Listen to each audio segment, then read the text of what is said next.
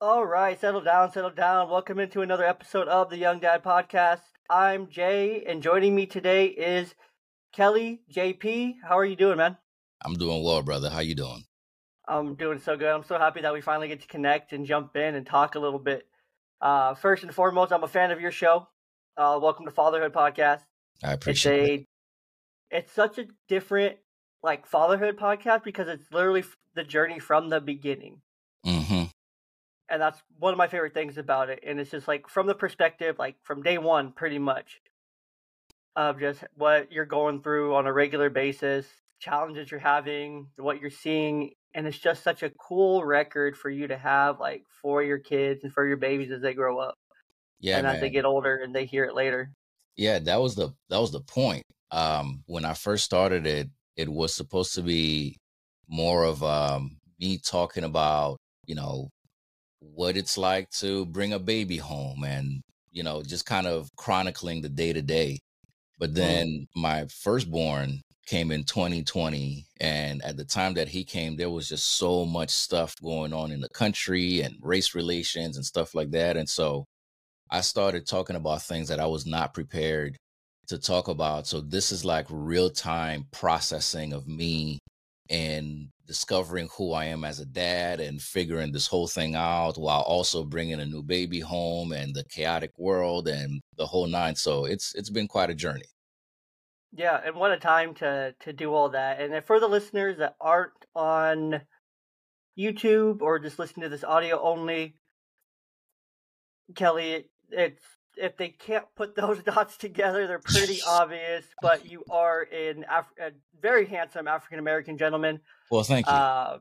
And if the listeners didn't know about me, I'm also biracial as well. So if you didn't know, now you know. But Yeah. now you also know why that whole race part was mentioned for some context there. I like to give people context because they're like, well, why are these two dudes just talking about race? And it's like, oh, that makes sense.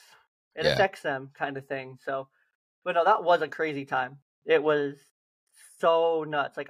My youngest was born during 2020, November. Okay. And so going through it, raising one that was at home, she was 3, 2 going on 3 during that time. And it was weird because we had moved. We moved from Flagstaff, Arizona up to the Tri-Cities in Washington. Okay. And during April 2020, because my wife at the time, my now ex-wife, had lost her job. And because she was a preschool teacher and it shut down. And so we moved up here.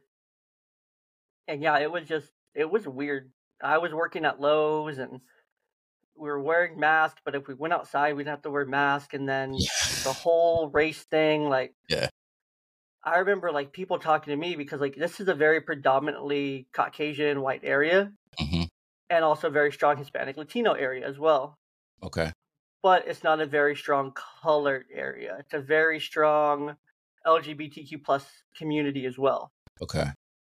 So it had its own unique things for when it came to those kind of riots and things like that, which was really interesting because we never really had looting or anything like that or any of that stuff that you saw in the media. But we had our own rallies and things like that. But I don't remember ever any BIPOC, any Black indigenous people of color kind of rallies or anything like that. So it was interesting now that you mentioned that. But we could spend all day talking about that. Yeah. But a little bit about you, Kelly, before we jump in. I mentioned how awesome your podcast is. I'm a fan of your show. Your Instagram pages are absolute fire. The Miscarriage Dad page on Instagram is one for dads who have experienced early pregnancy loss, also known as miscarriage as well, but from his perspective, which is so important because that's not talked about. It's rarely talked about. While you're welcome to Fatherhood is a platform, a podcast highlighting the social double standards that complicate the environment for dads to be the healthiest and most capable and selfless people they can. So, Kelly, tell us a little bit about yourself, a little bit more about your fatherhood journey, your platforms and how and why they got started. Kind of mentioned it, but give us the story. Yeah, appreciate that, man. So I did not have a good relationship with my father for a variety of different reasons. Part of it was just life circumstances that my parents had to be separated so that they could look for a better way of life for us. And then somewhere along that plan, that trajectory, it just seemed like my father went on one course. And so I was brought up mostly with my mom and my two sisters. I am one of three, and I'm the only uh, male in my family, and I'm sandwiched in between two sisters. So growing up, I didn't have a father figure per se who was there and active and present and all of those things that we strive to be as fathers Mm-hmm. now.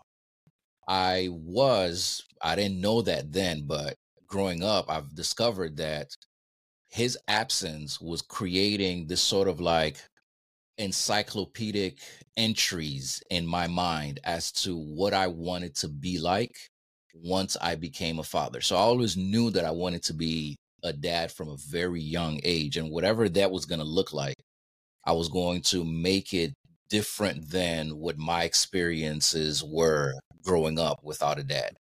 So when when I became a father, when my wife was pregnant the first time, our first two pregnancies ended in miscarriage. So I'm kind of intertwining the story here, because not intertwining. I'm kind of sharing the story that way because both platforms come out of the one single story, which is right my story. Mm-hmm. So our first 100%. two pregnancies ended in miscarriage, and the third one was our first living child who was born in 2020, like I said at the top. So once I was at that phase of welcoming a living child, it was incredible. I was jaded because of the two prior experiences, but I wanted to produce something like a manual for my son, given that the one thing that I kept hearing over and over again is that there is no manual to parenting. So Mm-hmm. I was like, what an audacious thing to try to do and just create a manual for my kiddo and pass it on to him when he becomes a father, should he decide to become a father, or even if he's interested in knowing who the heck his dad was from Mm-hmm. these early years of his life that he won't have clear memories about. So I want him to hear what I felt about him, what I thought about him, how glowingly I spoke about him, how annoyed I was with him, like the whole nine. I just wanted him to get a sense of all of that to help his own identity formation, because I realized that that's something that I don't have. And so I don't know what my dad ever felt or thought about me, if he was proud of me or any of that stuff. And so I wanted to pass all of that stuff on to my son, should he get to a moment of his life where he's doubting or questioning those things. So that's how Welcome to Fatherhood was born, as this audacious attempt to create a fatherhood manual for my son. And but like I said, because of the context of 2020 where he was born in May 2020, things just kind of went in a different direction. Oh So yeah. so the conversations that I wanted to have were the conversations that um were not conversations that I had. Rather, I was forced to have different conversations that I was planning to on having. And what turned out to be, bro, was that I started meeting people from all over the country, people from different parts of the world who were willing to just talk to a total stranger and hop on and share their experiences and allow me to challenge some of the things that they would say and empathize and do all of that stuff. And once the journey got going, once that train got going, it was just like, yo, this is incredible. So fast forward to this year when we welcomed our second living child. So in the middle, in between my firstborn and my secondborn, who is also my lastborn, my wife and I experienced another two miscarriages. So now my focus is more on the Miscarriage Dads platform, which is this platform for men and fathers to openly talk about our experience of early pregnancy loss as a way to break the stigma around pregnancy altogether, and to also normalize the fact that men and fathers do have an experience of early pregnancy loss, even if we're not the ones who are physically carrying the baby. Hmm. And a lot of my experience is what my latter experience, and also the former one, is what just pushed me in this direction. Excuse me, because when I was looking for stuff as I was going through these things, I didn't find anything here in the States. Everything that I found was sort of overseas. So I'm trying to do something about it. I love that, man. That's so rough, man.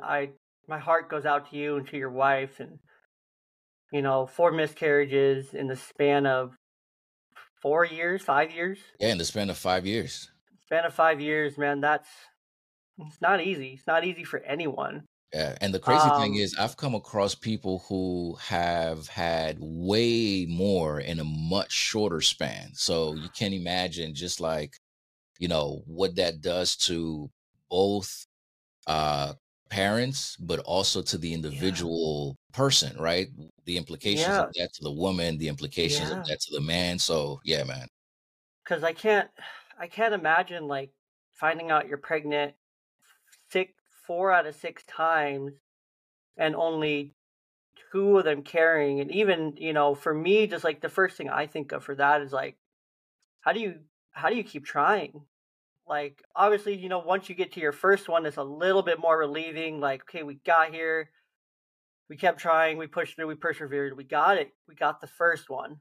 But even after the second, two more to get to your second living, like, how did you guys just keep trying and keep pushing through that? Because that must have just been so just mentally grueling.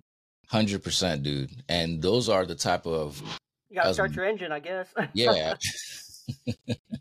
I didn't time that with my neighbor, so. That's all good.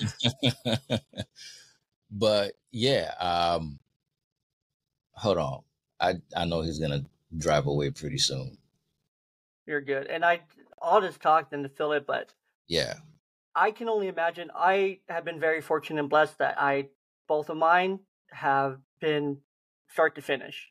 I guess would be the best way I can think of it. Not to be insensitive towards you or anything, but it's crazy because I don't think that if I had one and then two miscarriages that I would even want to keep trying Mhm. personally. It's like, cool, I have the one, I'll just focus here, kind of thing. So Listen, all just of that is valid because that's where I ended up in that place also.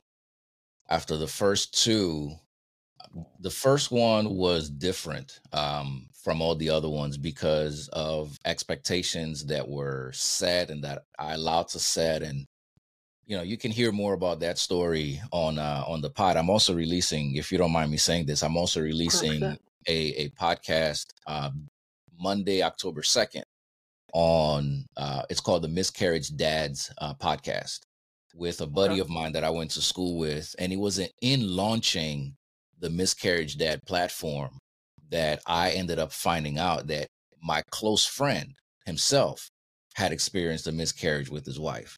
So he opened up to me, I opened up to him, Okay. and he was just like, "Hey, let's do this thing. I I am love on that. board in whatever way you need." And so he's my co-host on this project. But I love that. And I think it's so hard. Like, you guys are close friends, you said, and it wasn't till recently that he was able to open up. Like, good on him. Like, that's amazing that he was yeah, able to open up. He was able to talk. He was able to come to you for support and get on board, share his story, share his perspective. Like, that's amazing. Like, I applaud both of you for it because it's so hard to do. yeah, Uh, but just on top of that, like, you guys are close friends. Like, and you've known him and talked to him countless times probably before he actually told you. And, that's part of the problem here. That's part of the stigma around it is that we 100%. we think about it for the women, like, because yes, obviously very closely associated. We think about the mental toll miscarriage is going to take on a woman Mm-hmm. because they're physically growing a baby, then all of a sudden it's gone, Mm-hmm. but their body still is filled with those hormones and Mm-hmm. changes and whatnot. Then their body has to transition, and they have to. If people don't know, it depends on the stage of the miscarriage, but sometimes they have to birth that unliving child. They still have Yeah. to go through birth and or some kind of way to get the child out, Yeah. Yeah. which is really grueling to still give birth, but not to a child that you get to hold or whatnot. I've Yeah. seen I've seen it before where they do let the mom like hold the baby still just to, grieve it and to experience it, to hold it, to make sure that, to let go and to have that moment of birth and whatnot and things like that. But it's when I see that in my mind, I literally see a pitch black room. It's like kind of gray, Mm. like in the movies and whatnot, where it's just like the gray screen, black and white. It's just dark. There's some ominous times cheerful music playing because it's just dark. It's sad. It's like a Mm. funeral, but it's also a birth at the same time. It's I can't fathom going through that for myself. So for Yeah, you, man. how did you go through it two times, have one, two times, have your last child? Because obviously, you know, it sounds like that was the plan. Get to the second, keep trying for the second, and then we're not going to keep going through this kind of thing. If that's what it sounds like, I'm making an assumption, but Yeah, no, uh, that's a safe assumption. So after we got our first living child, I was done. I was good. Like we have a living child. I am straight. Like we don't need anything else. The joke with my wife is that when we were dating, because I'm one of three, I was like, hey, I want three kiddos because I'm one of three. I have a strong relationship with my sisters. Like I want to live that as a parent to see my kids have a strong relationship, but we need a triad. Like we need them, all three of them. And then for context, I work at a pediatric hospital here in Philly where I live. okay. And once I started working there and I started seeing some of the things that I started seeing, I came back to my then girlfriend slash fiance and I was like, hey, two kids is two kids are all we need. Just that's that's I'm it. good. I'm Yeah, I'm good. good. I think two is a good number. And Hmm. then all of our trying and the two miscarriages that we had, and then when we finally had our firstborn and raising him and going through the whole shock of what it means to bring a brand new baby home and the sleepless nights and the energy that it requires, both mental and Yeah. physical and emotional, I was like, you know what? I think one I is think one's perfect. good. Yeah, this One is is great. great. This is so good. This is Yo, so good. one, that's it, fam. Like we good. We don't need anything else. So I was dead set on one. My wife, on the other hand, because of the age gap between her and my brother-in-law, she lived a good decade of her life as a single child. And that Mm, experience has really marked her. And so she feels strongly about not having just one child because she didn't want our kid to be a single child. yeah, And definitely. so then we started wrestling with the thought of, I mean, we've had two miscarriages, thank God we have this living child. What's to say that we're not going to experience another one again? Like, what's to say that we're going to have another living child, which is another wrinkle in this whole thing? Because just because you have one living Hmm. healthy kid doesn't mean that your next one is going to be a Yeah, it healthy doesn't kid. guarantee it. Isn't like just statistically speaking, aren't the chances a little bit better for couples who have had a couple miscarriages? Once they do have a living child, their next attempt is a little bit more successful. It's not a lot, but I've heard that Honestly, somewhere, I but don't know, bro, because that was okay. certainly not the case for us, Yeah. right? Because we had the living child, and then we went on to experience another two devastating miscarriages. So, and the crazy thing was, there was nothing wrong with my wife. There was nothing wrong with me. Like, it wasn't anything that, like, we weren't carrying some faulty gene or Yeah, anything I like that. did you guys get tested after the first two or and like do So, genetic testing or so she was offered the option of genetic testing, and I want to say that she thought about it, or she was about to do it, especially after the second one. But then we got our healthy child, and so I don't think we either of us went through with it. But I have to okay. double check that with her, actually, because she might have gotten tested, because I do faintly remember us having a conversation where she was like, it's nothing wrong with her. And so her doctor wanted me to then go ahead and get a test to see if it was something that I was carrying. Mhm. But as far as we know, it was nothing that was or that is wrong with us genetically, Yeah. that Did you caused guys these things. did you guys end up calling like both your moms and talking to them about it, like asking like more questions at Okay, all or I'm glad you asked that question, because that's so just where here, my mind goes. That's I'm just yeah, like I no, wonder like what was the family conversation like, I guess, like talking yeah, to your moms, talking to your parents cuz like I'm sure like just the excitement of the first pregnancy, you call and they're like, "Oh my god, we're pregnant" kind of thing cuz you're just thinking that first time. yeah, You're a little naive. You're young, you're naive. Um and you're just like, "I'm so excited." yeah, And then yeah. oh, So that so makes my here heart calm. here's the here is our experience, Okay. because of the overall stigma surrounding miscarriage. It it's you've actually helped me just put this piece of the puzzle together in my mind in real time. So I appreciate you asking that question.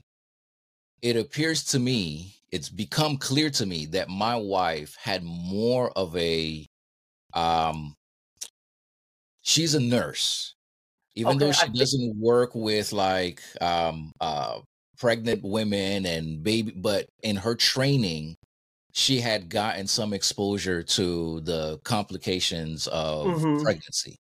So in her mind, going into our pregnancies, all of them, she made it very clear that she didn't want to talk. She didn't want me to say anything about her being pregnant in any way, shape, or form. Okay. So I don't believe that her mom or my mom, our families did not know. Okay. They did not know Okay. that she was pregnant. The only time I remember, we came out of that first ultrasound when we were first pregnant, and I was ready to tell the world, bro. Like, I Of was ready course. to tell the Of world, like, course. that's what we do. And she was like, I would really appreciate it if you didn't say anything until the second ultrasound confirms that this is a viable pregnancy. And dude, I was just like, are you serious right now? Like, I just want to shout it on the rooftop that I'm Yeah, going to because it's be a something dad. you've always wanted, something that you've always looked forward 100%. to, something that 100%. has always been like in your mind. I mean, I love what you said earlier, just like you were creating that encyclopedia. Like, I feel like dudes who are like really wanting to be dads always know they want to be dads. Like, we know from a really young age. Like, I remember putting it in school, like, what do you want to be when you grow up? I would put like doctor, like lawyer, police officer, professional baseball player, and I would always put like I want to have a family, two kids. Like I always wanted to be a dad. Always Yeah. drew it out. Like it was always there, kind of thing. Yeah. So we didn't talk to anybody. We did Okay. not tell anybody. And what that caused is that when we were going through the miscarriages, it's not something that we could have opened up to our family members, because Yeah, they didn't know that we were pregnant in the first place. that's So tough. then that would not have been the time, the place, the context to then start talking about oh, by the way, we were pregnant, and oh, by the way, we're losing Yeah, this because you can't. pregnancy. That's such a hard space because like that is literally, especially for men, like your sisters and your mom and whatnot. Like that is your support system. Yeah, fam. That's like your Yes, closest, most reliable support system. Regardless, I'm sure you were able to eventually have that really hard conversation. but it was Eventually, way after the fact. I would assume it was pretty close to after your first one was like confirmed and viable. So my sisters didn't find out that we had lost two pregnancies until, oh, when was it?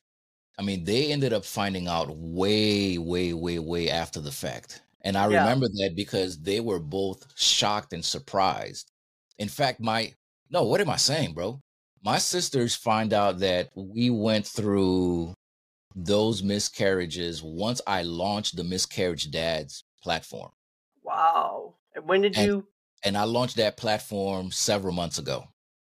Wow. That's when That's they found out.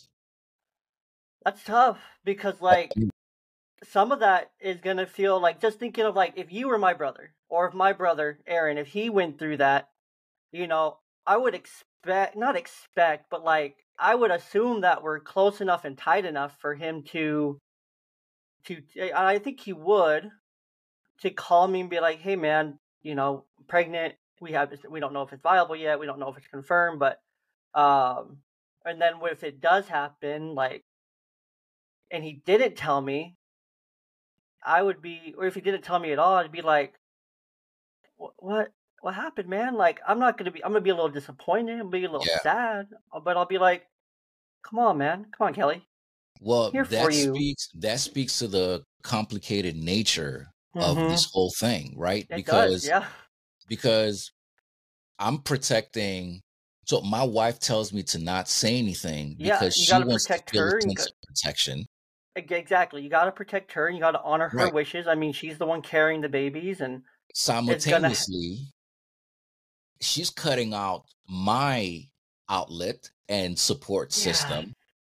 And mm, so how can I honor her by also, you dishonoring know, yourself. this, so that's Mm-hmm. complicated in and of Mm-hmm. itself. Yeah. So then once the miscarriages happen and that's that, now I have to, like I said earlier, backtrack and kind of, hey, Jay, so my wife and I were pregnant. And oh, dude, congratulations. Cause that's a natural impulse when somebody Yeah, tells you, I'm gonna cut you off and be like, "Oh, congrats!" yeah, I'm yeah, not gonna let you congrats, finish. man. Exactly. And then, but by the way, we lost wait, what? So that is a And then whole it's like, "Oh conversation in and shit!" of itself. And then You the know what other I mean? person, then you feel bad because you just like got the other Yes. person excited, and then you kind of Yes. shatter their, you kind of break the glass in the moment there at the Yeah. same time. You know. And then now from your perspective, it's going to be like, okay, so then why didn't you tell me this? So then now I'm going to have to be balancing Now you're gonna my have to own answer emotion. questions. You're gonna have to Right. answer questions and Right. be put on the spot, kind of thing, instead of just Right. get the support that So then now I'm just ultimately. juggling. Now I'm just juggling like my own Yeah, I emotions, see that. Yeah. your own thing, my wife's thing, and the family thing, and Mm-hmm. so that just goes to show how complicated this whole thing is. So 100%. one hundred being percent. able to just like identify oneself as someone who can talk, like you may not ever have gone through it, but then to identify yourself as someone who is open to receive that, hey, I'm safe for you to talk to me about this, is so Mm-hmm. huge, right? And for me, in the way I think about it, the only way that can happen is if we get to a level of comfort talking about this event in the same way that we've gotten as a society and a culture comfortable talking about people having cancer, for instance, people having HIV, AIDS. Like there used to be a stigma that used to be taboo back in the days. Like it took a whole musical about HIV/AIDS. It took Rent the musical to kind of normalize it in a way. normalize it. It took Magic Johnson It took having Magic it. Johnson. Yeah, bro. Yeah. Like those are the two things when you talk about it publicly. Like what two things may have changed the stigma around that?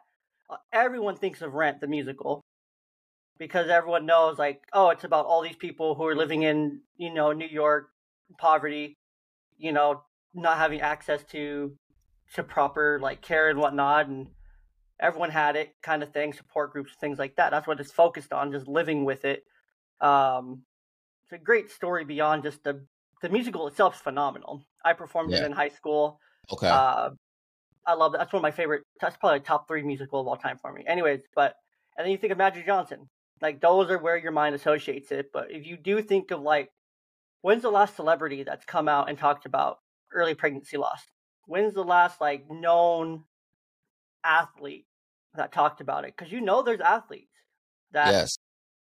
probably some that have gone down a path of addiction, that have taken some of these mental health breaks, that have like, oh, whatever happened to this dude completely falls off the face of the earth. And I think they're doing a lot of the same things that you did, where they're protecting their family, they're protecting their wife, because why wouldn't they? Like, they're so public, they're so big, people are going to poke and prod and pry if they announce it.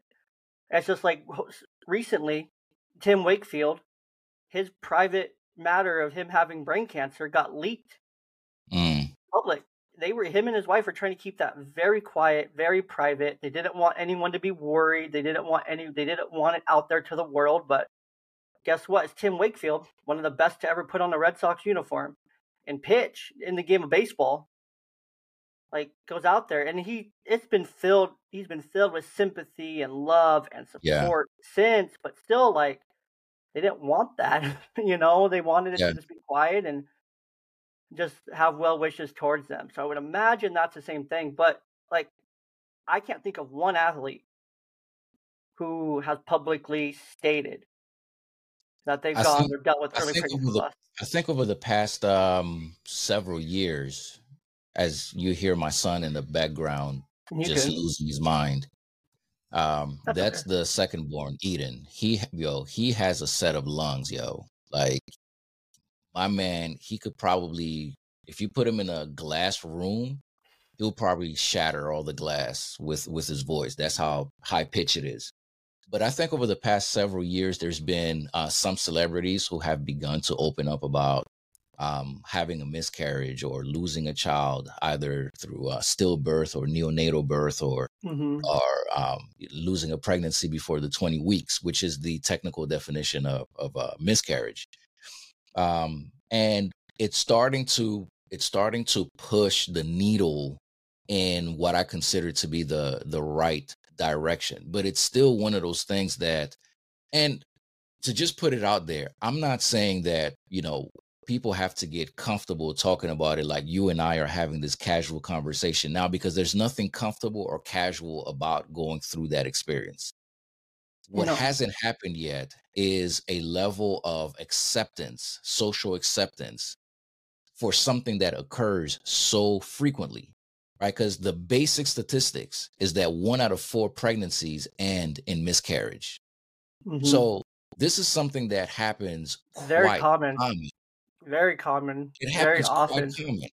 But then the fact that folks don't talk about it, and that socially we are not at a place where it's acceptable to talk about, that means that when Kelly had a miscarriage, Kelly had to go back to work, and Kelly had to pretend in a pediatric setting that Kelly didn't just come from the clinic with his wife, and Kelly is carrying the words, "This is not a viable pregnancy."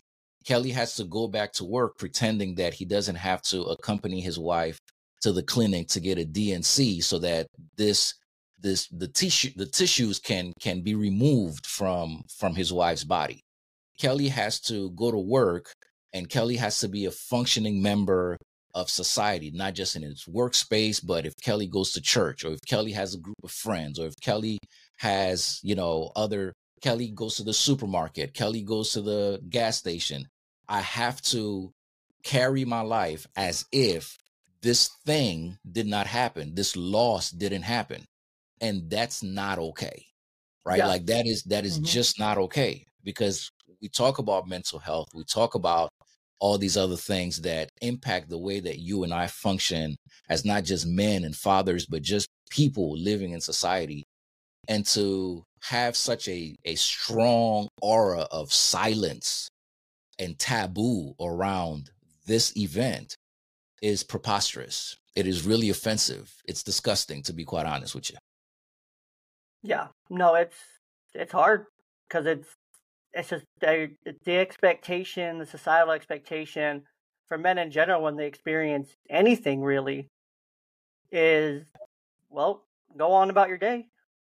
And that's part of that double standard, right? Mm-hmm. Because Women, here's the they'll be supported and yeah, they'll be talked through it and things yeah, like that. And just on a side note, I looked it up here to see yeah. kind of some celebrities who have done it, who have experienced early pregnancy loss. Beyonce experienced one with Jay-Z Mm-hmm. Mm-hmm. um, back in 2013.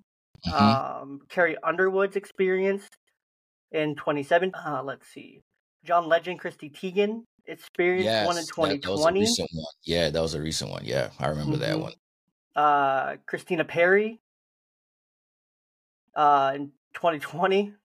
Uh, they did get pregnant later. And then Megan, Prince Harry's Megan, Okay. in 2019, 2020. So, right, all of them very similar timeline, but you don't see any of these publicized. Michelle Obama um, had one before their two daughters, and both their daughters were IVF treatments. Oh wow, I didn't, I didn't I know didn't that. know that, but Yeah, she probably wrote about that in her book. yeah, so that's just crazy. Just like some of these, like you mentioned any of those names in the breath, everyone. That's why I wanted to pick those ones out because most people are going to know those ones. But Gwyneth Paltrow, just some names. But uh, where's the ongoing conversation? Like you talked about it once 3 years ago. I bet it's Yeah, still affecting you. I bet it still weighs on your mind. So for you, like, how do you carry that, especially with your two kids? Like knowing that there were possibly four more. Um, of course, I don't know timelines in between and everything, if that would have been possible to have all four. Um, but how do you carry that? Is there just extra gratitude toward the two that are alive and well and healthy and screaming their heads off and have a great set of lungs, or yeah, is there negative feelings at all, or how do you balance? How do you hold the feelings of the four mixed with the two? yeah. That's something that I'm actually processing through in real time through the Miscarriage Dads platform, because so I'll share this one experience that happened recently. Several months ago, maybe about 2, 3 months ago, I couldn't sleep one night, and my entire household is knocked out, including the two cats. Like they're knocked out, and I sit up in my bed and I'm just wide awake. I, I'm just wide awake, and I had not been thinking about anything regarding what we've been talking about, at least consciously. I believe subconsciously my mind is always churning on something. And at like 3 o'clock in the morning, bro, the thought just occurred to me. The third miscarriage that we had, my wife and I had,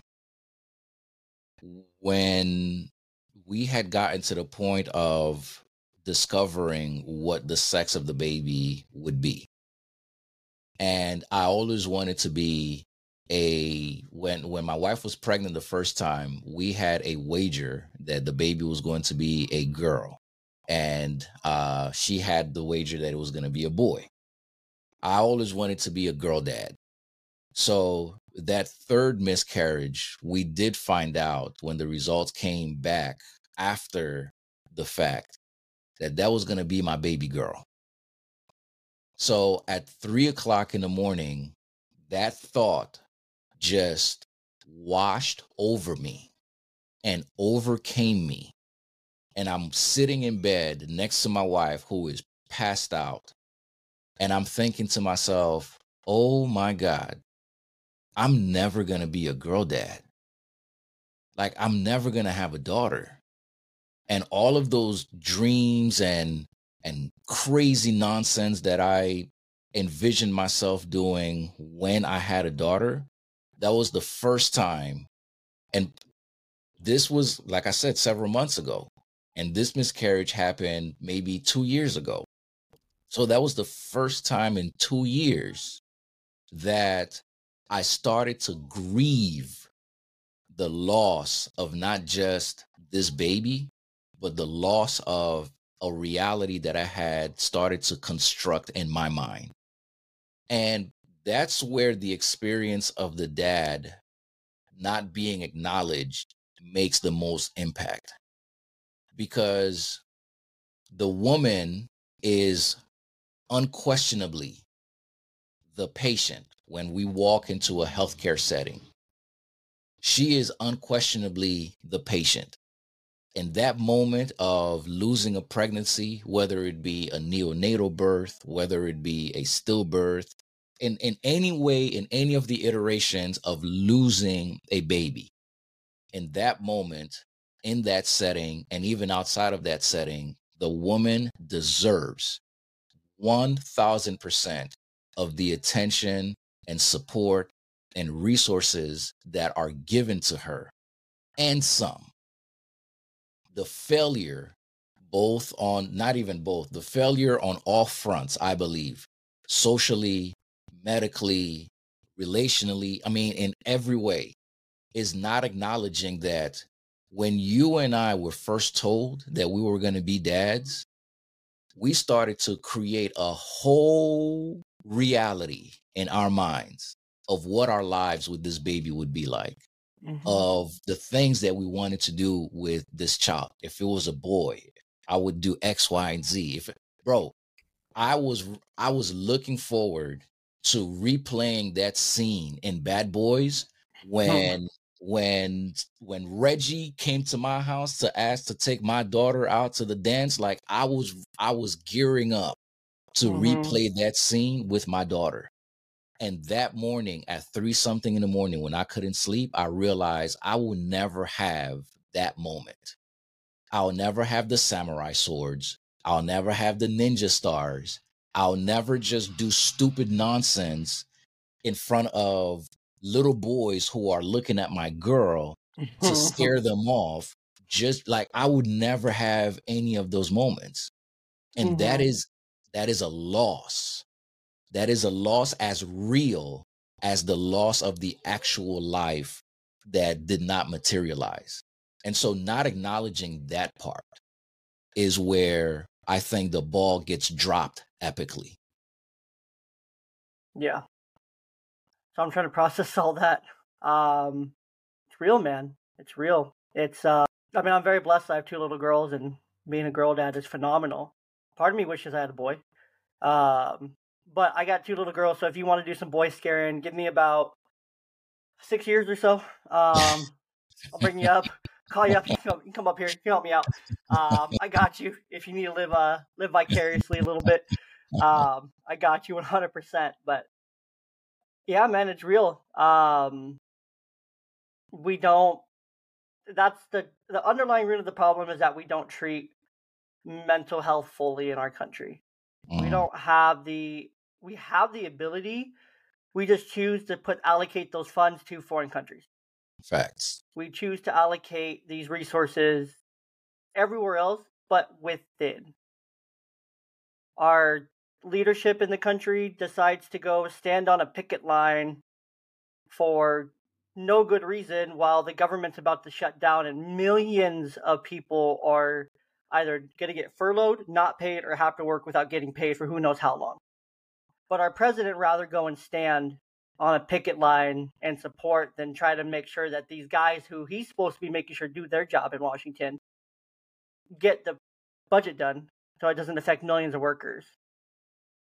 Biden could be in his office still facilitating all these people, and then he could be making calls over to this. He could be calling, FaceTiming, setting up a Zoom meeting, whatever, with this union leader to talk to him. What good does it do him standing there on the picket line? Can he do anything to change and impact these people? No. What he can do is get on the phone with the union leadership and talk to them.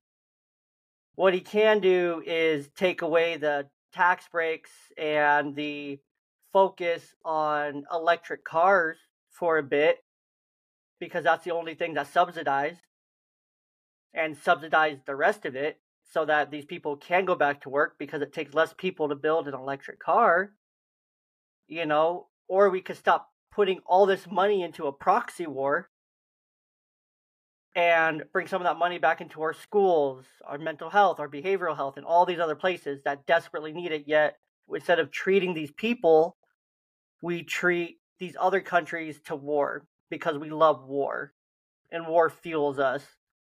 But with that comes the catch of all these other people who aren't getting the treatment they need, and then guess what they go and do? They go and fight guns. They go and get violent. They end up on the street with drugs and fentanyl in their hands, which is trafficked by Americans. 90% of fentanyl in our country is trafficked by Americans across the southern border. And instead, they fall into fentanyl. They find weapons. And then what do they do with those weapons? Because they're mentally unstable and they're on drugs, they go and hurt and kill people. Because they're mentally unstable. There's been lockdowns in my area. There's been several lockdowns and threats of gun violence in my area over the past week. It's September. We're not even a month into the school year here, and we're already having that. Like, come on. Like, it's a very big problem, and it's so sad and pathetic that our government leadership either is too dumb to see it or is too dumb to actually realize the problem. Either way, it's a blatant show of idiocracy, mediocrity, and just sad, because there's real people who need the treatment. There's mental health treatment that needs to be seen for men in this scenario that we're talking, not scenario, this real life situation, that need the help. Imagine if you were a veteran and then you came back from deployment, you and your wife go through this. Not only do you now have to carry your own PTSD from your deployment, from the military, PTSD not being treated, and all these emotions that come with a miscarriage. I'm worried for that woman because this man is so unstable. Not saying that he is, not all men, but he's carrying all this weight. Like, she's gonna lose her husband one way or another because he's not treated. He's unwell. And guess what? The military is not giving him treatment for his PTSD, for the depression and anxiety he's feeling from being in the military that caused it, because it was your choice to sign up, but we're not going to take care of you afterwards for doing and fighting and putting your life on the line. And then if you go through real world stuff, that sucks to be you, kind of thing. And that's where it's at. That's the double standard, The woman, yes, 100%, she is the patient. She is the one. Men will give that all day, but when it comes to it 2 years later, it hits you. It hits you like a freaking bus.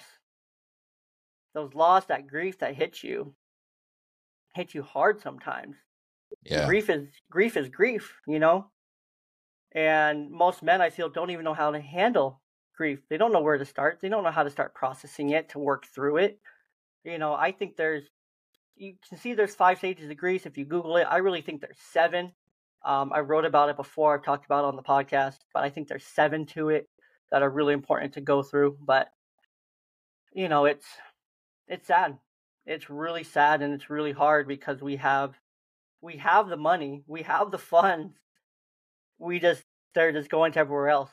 Going south, they're going north, they're going east, they're going west, going everywhere but here, where they need to be. They're helping all these other people while people in our country are suffering. I had a coworker yesterday say that she can't even afford to eat. And we get paid today. That's tough.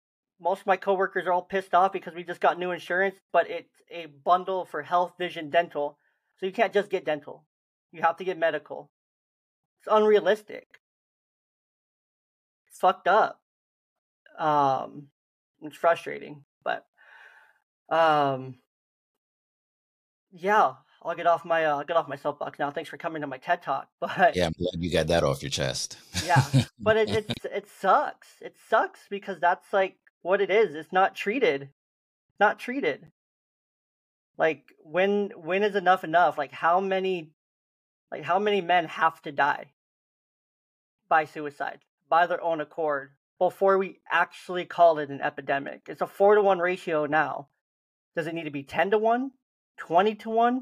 Does it need to be like a European third world country where it's hundreds to one? Mm. Like when's enough enough? You know, not all men are going to be able to, like you, be able to process it, be able to work through it, be able to grieve it, be able to work through it, and be able to handle it. Men are going to turn to other places. They're going to turn to addictive substances. They're going to turn to violence toward themselves because it's going to be internalized. It's going to become anger. It's going to become hurt. It's going to become a pain that they can't bear anymore, and they just want to be done with it. Like when is enough enough? When do we start treating both people? Yes, you have to treat the woman medically and mentally.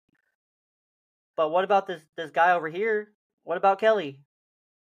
You know, when does Kelly get a turn to say, "Hey, you know, this is my fourth one. Like, look, this is my first one.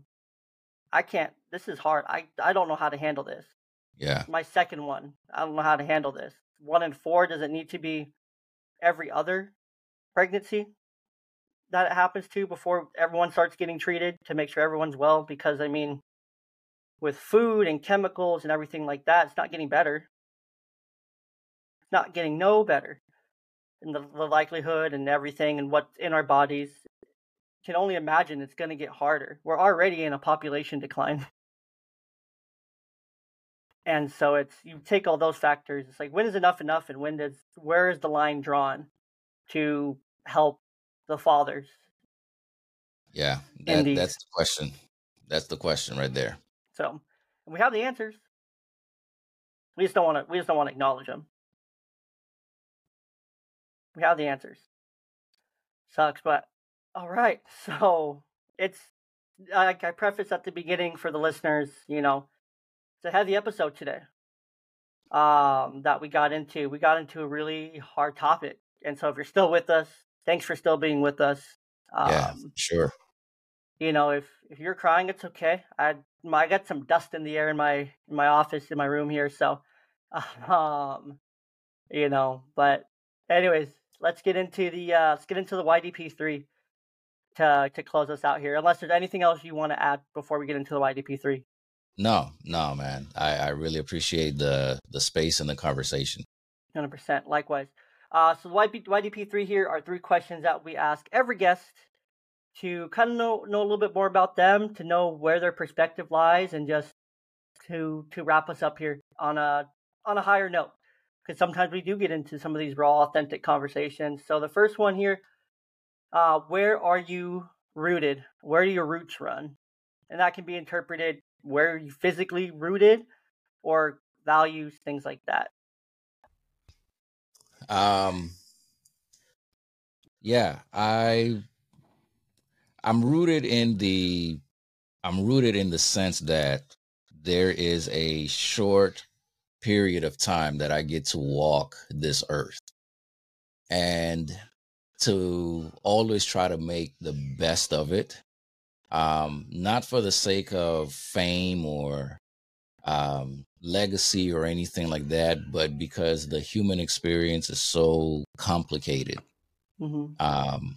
If I'm able to cut across all the barriers that we as people put up to justify why we're different from each other, and get to the heart of experiences that you and I might have, regardless of the things that we perceive as differences, then it makes it a lot easier for me to be a human and it makes it a lot easier for you to remember that you are a human. So that's where I'm rooted.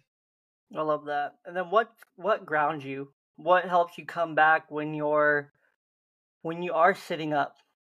It's a great example here, but when you are sitting up at bed at 3 a.m, how do you ground yourself? How do you bring yourself back to everything that's within your four walls? The little crying voices in the background there, that's my hub. I am blessed to have an amazing life partner in my wife, who makes doing life so easy, even in the most difficult of situations.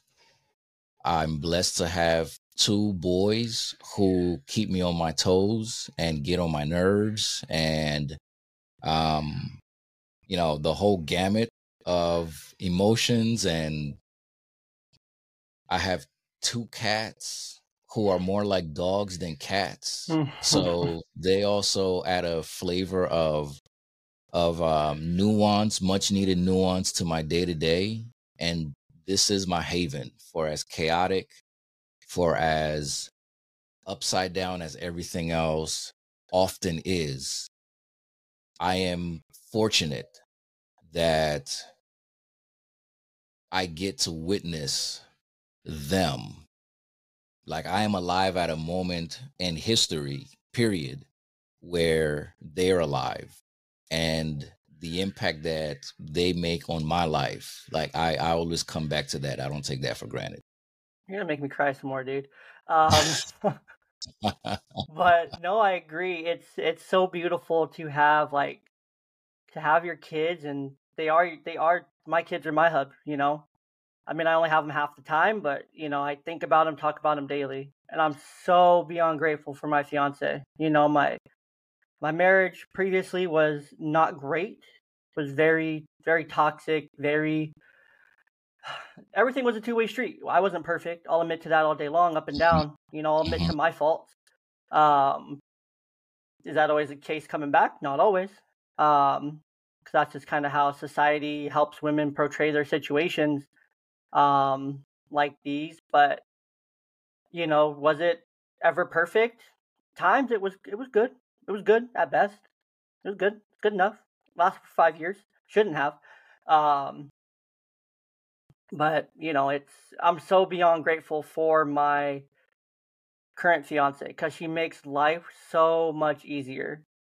She's Mm-hmm. so supportive. She's so trustworthy. She's so loyal. She's so loving. She's so kind to the girls. She's just everything and more than I could have ever dreamed of having. So I put a ring on that after, and people thought I was crazy for it, but I've known her for about 2 years now. Dated and talked for a while. We're best friends before anything else, before we even started dating. But once we started dating, it took me about 4 or 5 months to put a ring on that. Because I just knew like this is exactly who I want, exactly what I want. I've wanted this woman for a long time. I've known I wanted her for a long time. There's always something about her, something just magic from when I first. She was my oldest daughter's preschool teacher, a couple of years ago. So it's like just from when I met her, when we would have phone conversations about my kid, I'm just like, there is something just so. Like I would crush on her before I even like had met her in person. Just like talking to her on the phone, I'm just like, man, there's something so different here. Like I felt it always. I always felt it. And when we finally started dating and like hanging out and talking and getting to know each other, I'm just like, this is magic. Mm. Like this is it. Like this woman is it. 100%, no When doubt. you know, bro. When Yeah, you know. exactly. But like you said, so grateful for her. It makes life so easy. You know, I'm sure you could say the same thing, but she's my rock. Absolute queen of my life. Absolutely Facts. everything and then some that I didn't have before. So I'm truly blessed, just like you. And lastly, here, last one of the YDP3 here. What advice? Maybe not advice, but what are you saying to a dad who did go through an early pregnancy loss, a miscarriage, or is just in a dark place in general? I feel like that's going to put most men in a dark place, regardless. But um, what are you saying to him? He comes to you like, "Yo, Kelly, I can't get out of this. I'm struggling. I don't know what to do. I don't know where to start. I don't know what to do. I don't know how to get out of this hole. What are you saying to him to help him, or to comfort him, or to empathize with him? Yeah.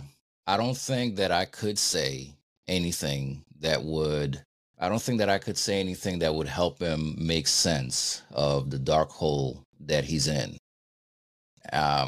Because there's no rational explanation or even irrational explanation for why his hopes and dreams and aspirations and desire for this life suddenly were dashed to pieces.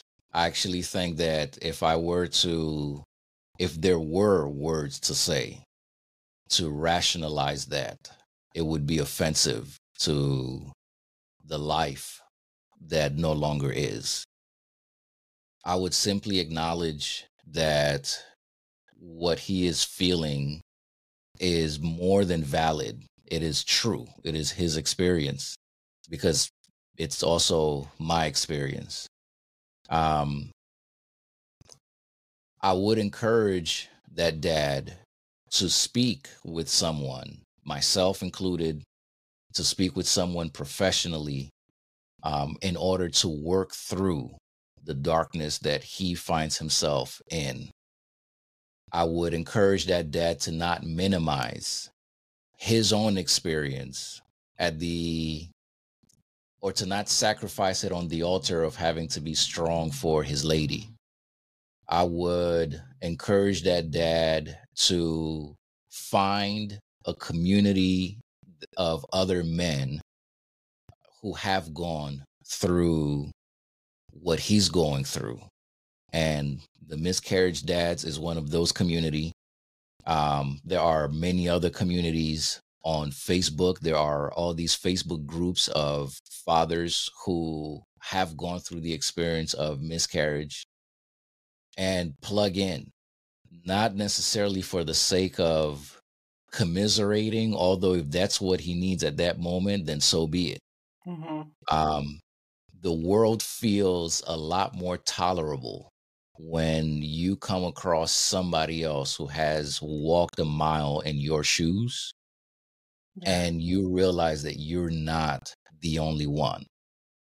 And then last but not least, once he has gotten to a healthier place, I would then encourage that dad to open himself up to be that support for somebody who he may not even know could be in his circle. Man, I love that. And I think that hits it perfectly. The world is a lot more tolerable when you meet someone who's walked a mile in your shoes. I mean, that's how my whole platform got started. When I was going through my divorce, one of our very first guests, his name's Craig. He hosted the Single Dad Reboot podcast. I found it. There was nothing even 2.5 years ago. There was nothing Mm, really for divorced guys who were going through it. Stumbled mm, across his podcast, and him and I have become really good friends since then. Because I reached out to him on Instagram, I'm like, man, thank you. I was just like mhm. thanking him, like your podcast is helping me right now. I'm going through it, and this helps. And I would message him for just like when I was feeling down, because he's like, dude, look, if you need someone to talk to, like, I'm here for you. Like, I don't know you, but I'm here for you. Yeah, And that right there is just so powerful, knowing that there is someone in life that has walked the same mile as you. facts. So I love that. So people can find you on Instagram, two places, right? At Welcome to Fatherhood Pod and at the Miscarriage Dad. They can also find you on Threads at the Miscarriage Dad. They can also, of course, find both your shows everywhere podcasts are available, right? They're not exclusive anywhere. They're not exclusive anywhere. No. Not yet. They will be. They will be. Yeah. Both of us will be. We'll be exclusive somewhere eventually. But you can find both of the shows, Welcome to Fatherhood and The Miscarriage Dad, with launches today on today's release date for this show, October 2nd. So go enjoy it. Enjoy both of them. I know I'm going to be listening to it as soon as it releases. I'm excited. If you release it early, then send me the link. But um, just, Kelly, thank you so much for your time, for sharing your story, talking about something hard, and connecting the dots in real time and helping myself understand a little bit more and a little bit more about that journey for someone who has gone through this. So I appreciate the time. Very grateful for it and grateful for the message that was shared today. Thank you so much, Jay. Thank you so much. Of course. Audience, do your thing. Are they awake? Maybe they're not awake.